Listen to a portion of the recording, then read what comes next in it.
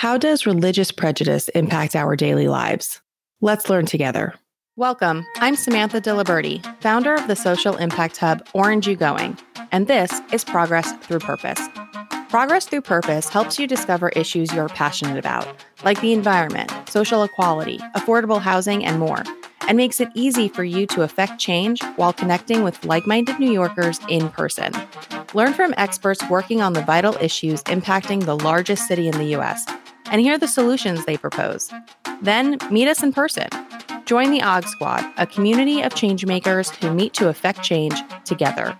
Build new friendships, expand your network, and advance your career through civic engagement, all while uplifting our city. Learn more about the movement at orangeyougoing.com. Hey, OG Squad. Thanks so much for tuning in. Today, we are diving into religion, how it has shaped our society and continues to impact our daily lives, regardless of whether we are individually religious or secular. To dive into this conversation, this really big conversation, we are joined by Reverend Mark Fowler, the CEO for the Tanenbaum Center for Interreligious Understanding. Mark is a true New Yorker. He hails from Harlem and the Bronx, and he has a 20-plus year background in the New York City education system. So get ready to be schooled today. And I think it's really important to highlight identity for this conversation, and you will see why. Mark is a Black LGBTQ identifying ordained interfaith minister. We will talk more about what Tanenbaum does and its mission, but in a nutshell, Tanenbaum is a secular, non-sectarian nonprofit that works to confront hate and build respect for religious difference. As a side note, if you do not know what non-sectarian means, because I had to look it up, it means not involving or relating to a specific religious sect or political group. And finally, in the spirit of transparency and vulnerability for this conversation, I'd like to just share a little bit about my background. I am a non-practicing Roman Catholic. I attended Catholic schools all of my childhood education from kindergarten through high school. I'm also a member of the LGBT community, and I'm a white woman. Okay, we have all of our cards on the table now. Mark, welcome. Thank you so much for joining us today. Thank you so much, Samantha. So we're going to dive right into it. I touched on this a little bit, but Tanenbaum's work focuses on building respect for people of all faiths, as well as people of no faith. So can you explain a little bit how religion and religious inclusion impacts all of our daily lives, regardless of personal denomination, belief, or religious acceptance? Absolutely. I'm happy to try and tackle that. So I think, it's important for us to recognize that religion and religious identity are powerful motivators for people. And even if you are not particularly a religious person or a practicing person, the presence of religion and religious identity in society, those motivators can often be misunderstood or taken advantage of. And when that happens, that can actually fuel the tension and the conflict and the division that we often see, the dehumanization and the violence, and even as far as acts of extremism and terrorism. We know that 80% of hate crimes worldwide are committed against religious minorities, and more than 20 large-scale conflicts worldwide have some kind of religious component. There are statistics that tell us that religious bullying of children is a reality for 50% of Sikh students, 42% of Muslim students, 23% of Jewish students, and 6% of Catholic families. And, even if we look at some of the other data, at least 84% of the global population identifies with some kind of religious affiliation. And even in New York City ourselves, I'm a native New Yorker, and I'm very much of the mind that you can't throw a stick in any borough of the city of New York and not hit a house of worship. And you got about 6 million people in the 5 boroughs identifying with some religious affiliation. We're the 5th most religious state in the United States. So even if you are not a practicing religious person, there is a presence of the impact of religion and religious affiliation in all of our comings and goings. And after 9/11, we've certainly seen a dramatic increase in hate crime attacks on Muslims, on Arabs, on people perceived to be Muslim and or Arab, largely in part due to racial stereotyping and media representations as people as terrorists. And in a documentary we're going to be screening, Refuge, in September, Chris Buckley, who's one of the features of that documentary, talks about one of the ways in which he was radicalized to become a white supremacist had to do a great deal with the images of Muslims that he saw in media after the 9/11 attacks. So ultimately, religion and spirituality and faith is something that is affecting us all the time, wherever we are. So there's a lot to unpack there. Something that resonated with me when we first spoke was that these issues are still impacting us every day, and that there's religious bias, that it's a bias, I think, that doesn't necessarily get as much attention as, for example, racial bias. But, even when I heard about Tanenbaum, my own religious bias kind of bubbled up, and I was like, oh, a religious nonprofit. I was just like, it's not for me. But what we're seeing in the news as we're across the country, whether it's local, where we're seeing an increase in attacks, for example, on people of Jewish faith, and also just across the country, we're just seeing this polarizing effect. I actually think we're seeing religion bubble up more and more. We just had attacks on somebody of the Muslim faith where Muslim men were murdered. So this is definitely something that is top of mind. And I think that it's really not talked about enough.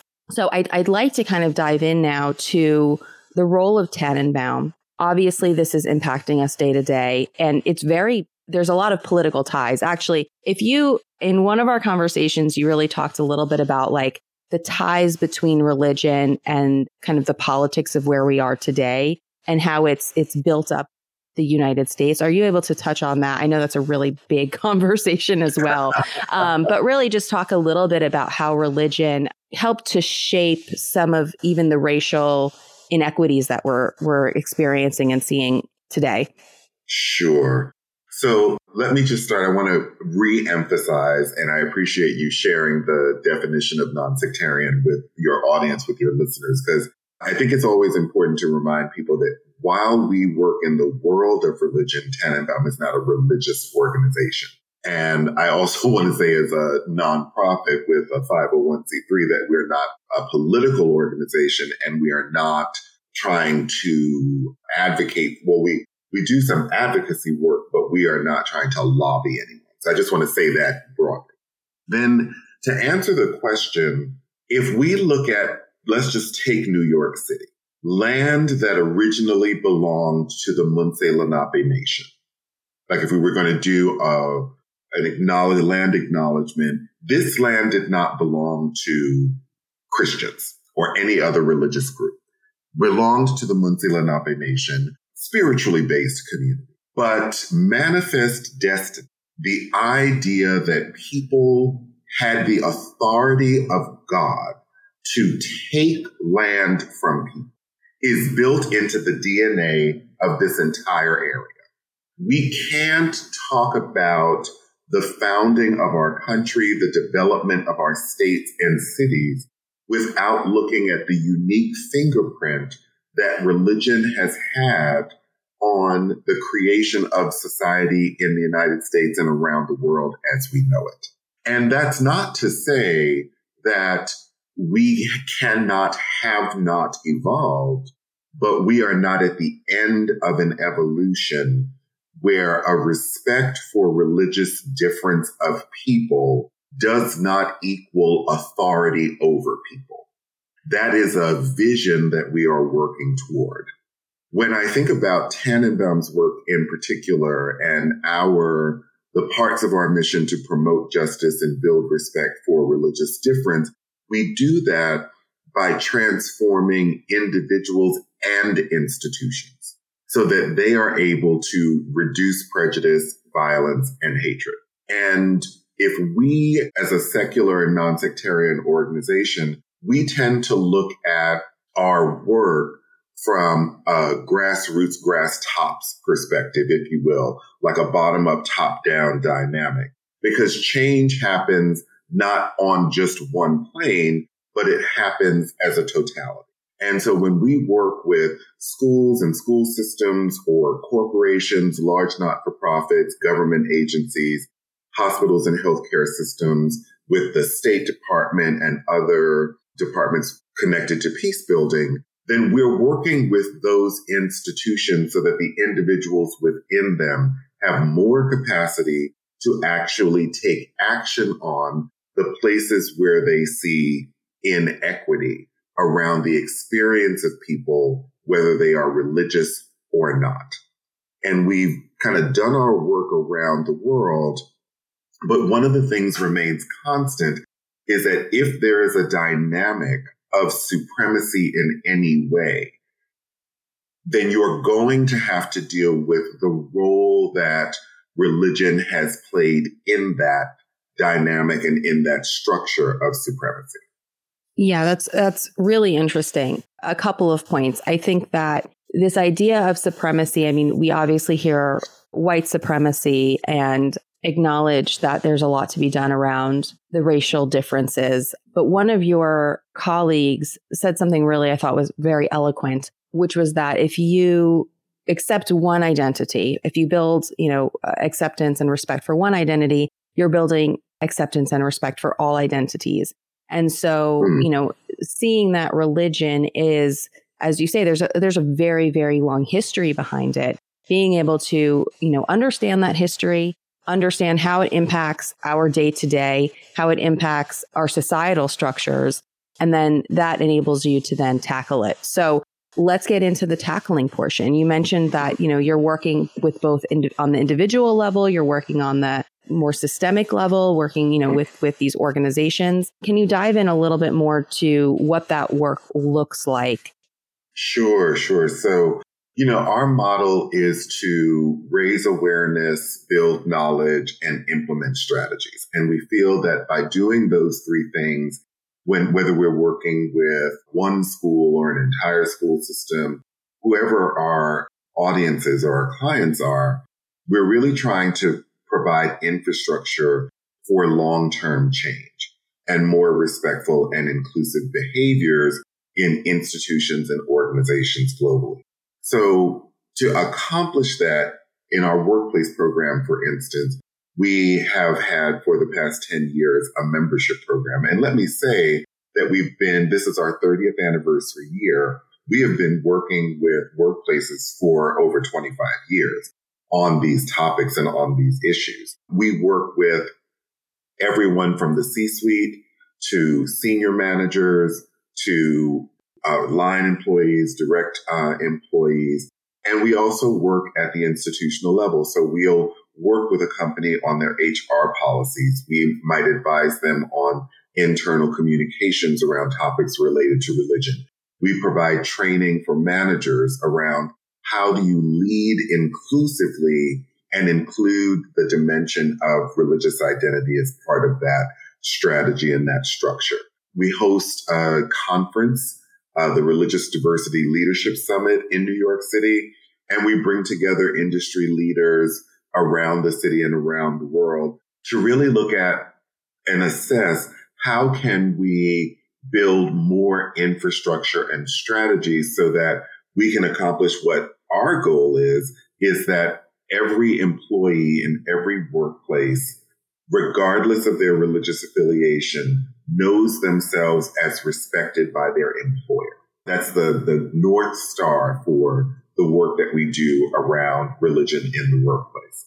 So, Mark, can I ask for maybe an inside scoop here for all the managers, the people managers listening?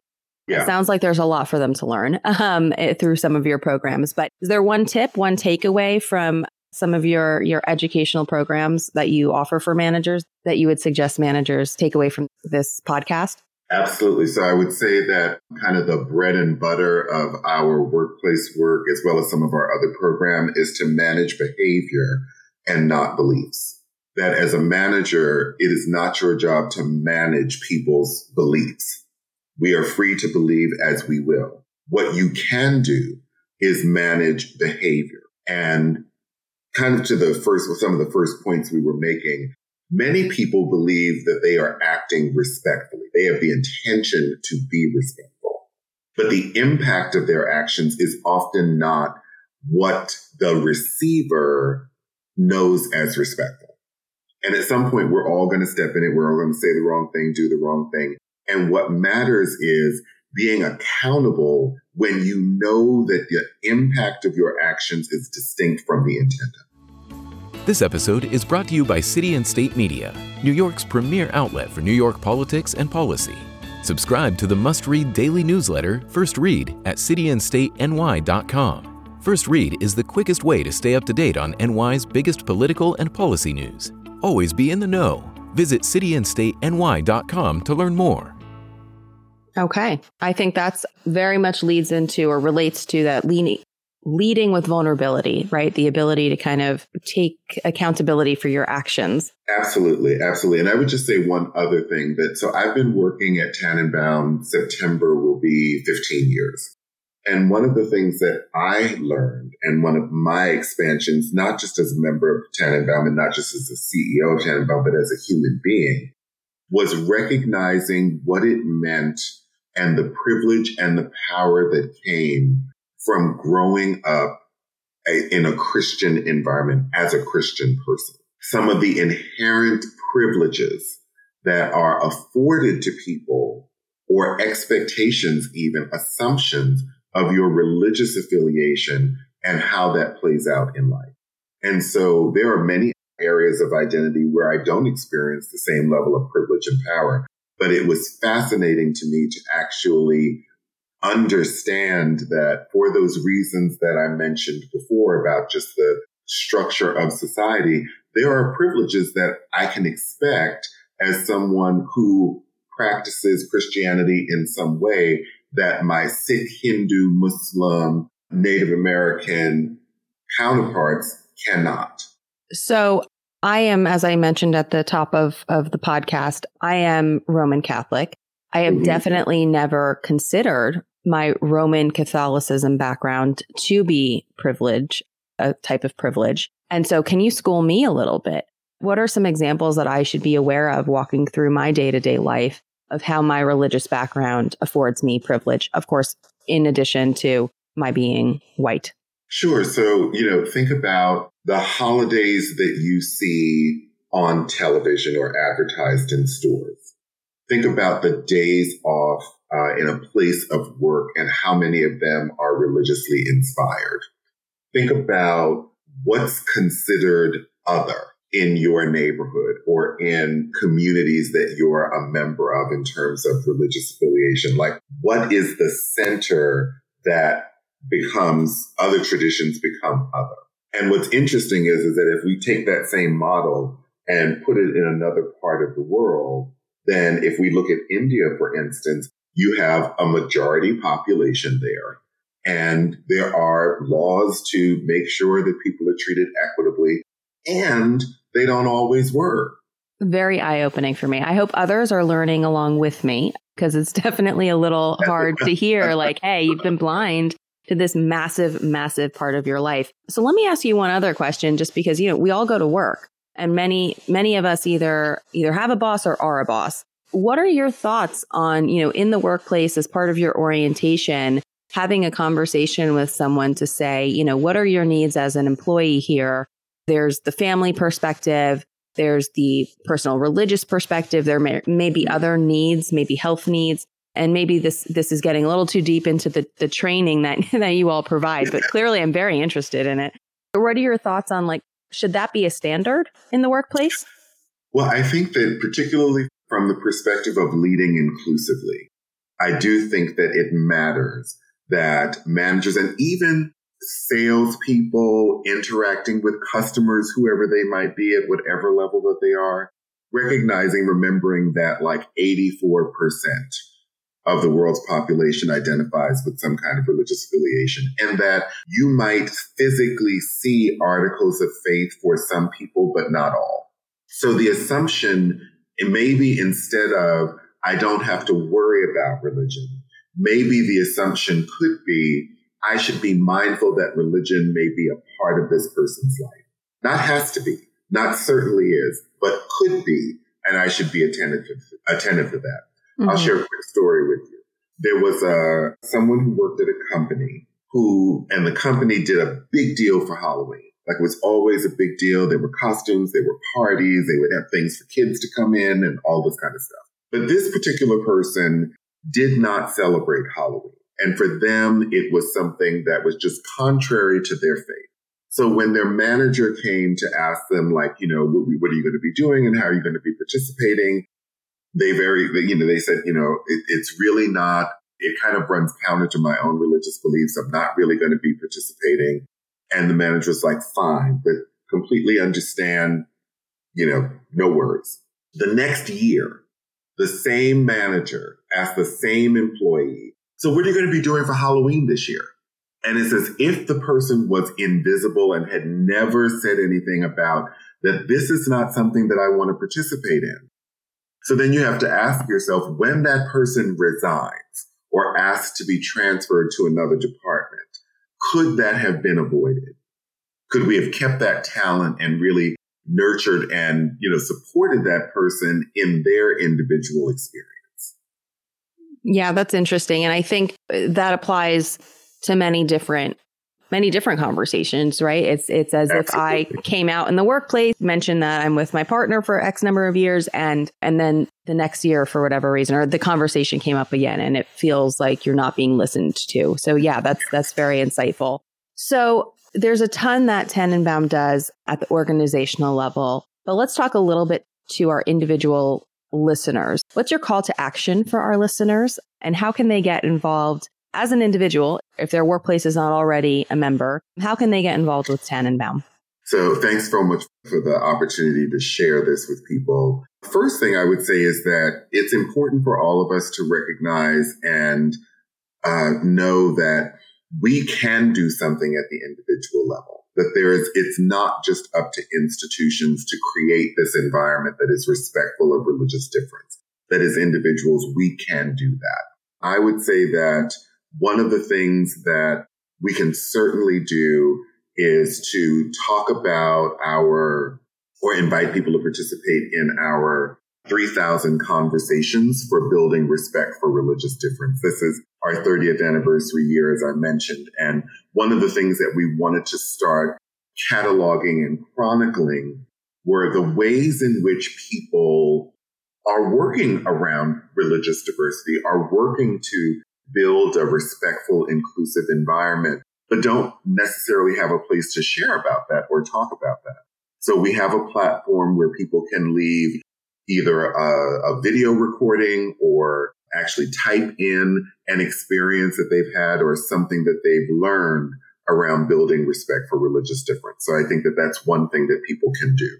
There's another activity that we're engaging in. We have, I mentioned earlier, an upcoming screening of a documentary called Refuge. That's going to take place on September 13th from 6 to 8 p.m. on Zoom.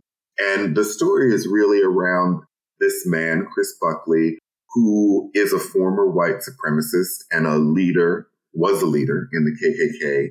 And he uses the power of intentional conversations to actually find healing from the people he once hated and healing for himself in terms of some of the broken places for himself that had never been attended to. And he does this work with a Muslim cardiac doctor and members of the community that he lives in who are also refugees. And the screening is going to be followed with a Q&A by Chris himself and another former extremist, Arno Michaelis, discussing really the practical steps for hosting your own conversations, but also what is that pathway and journey for building respect within and across religious communities.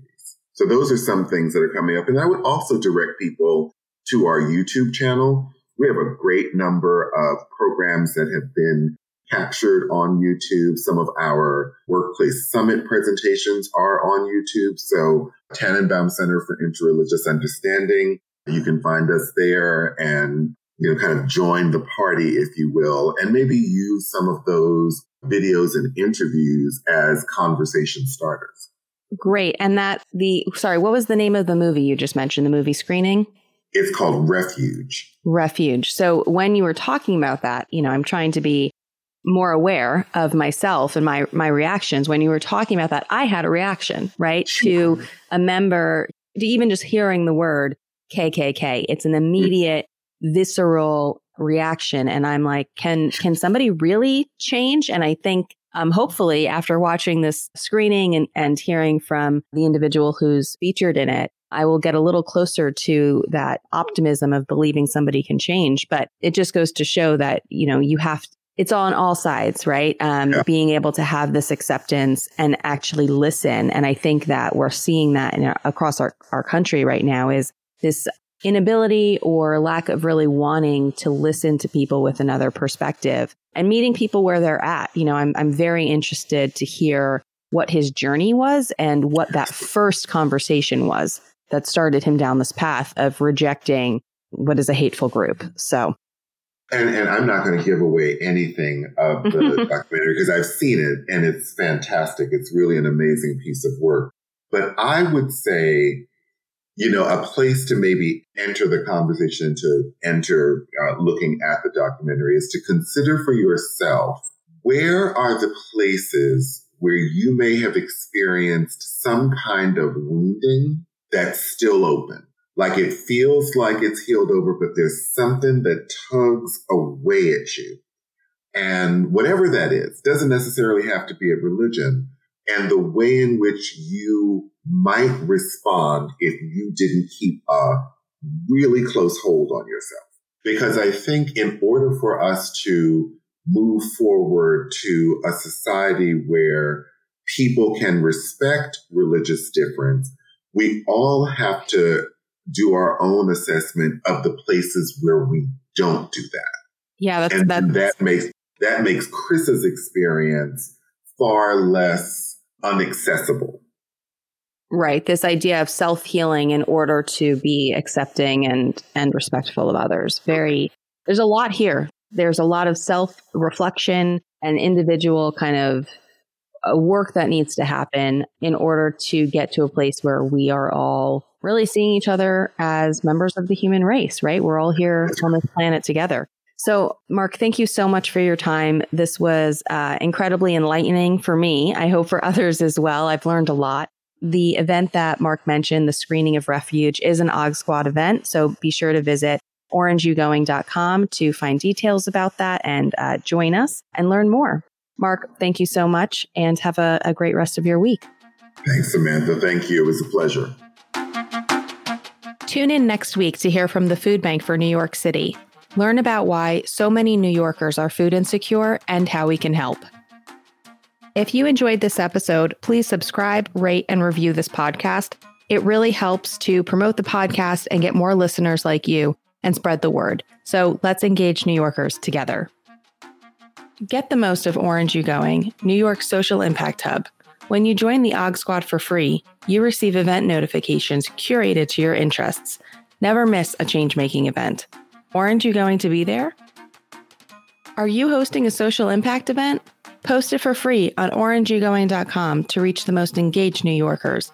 When you post with us, we promote it to our email list of nearly 10,000 subscribers across social media and on orangeyougoing.com.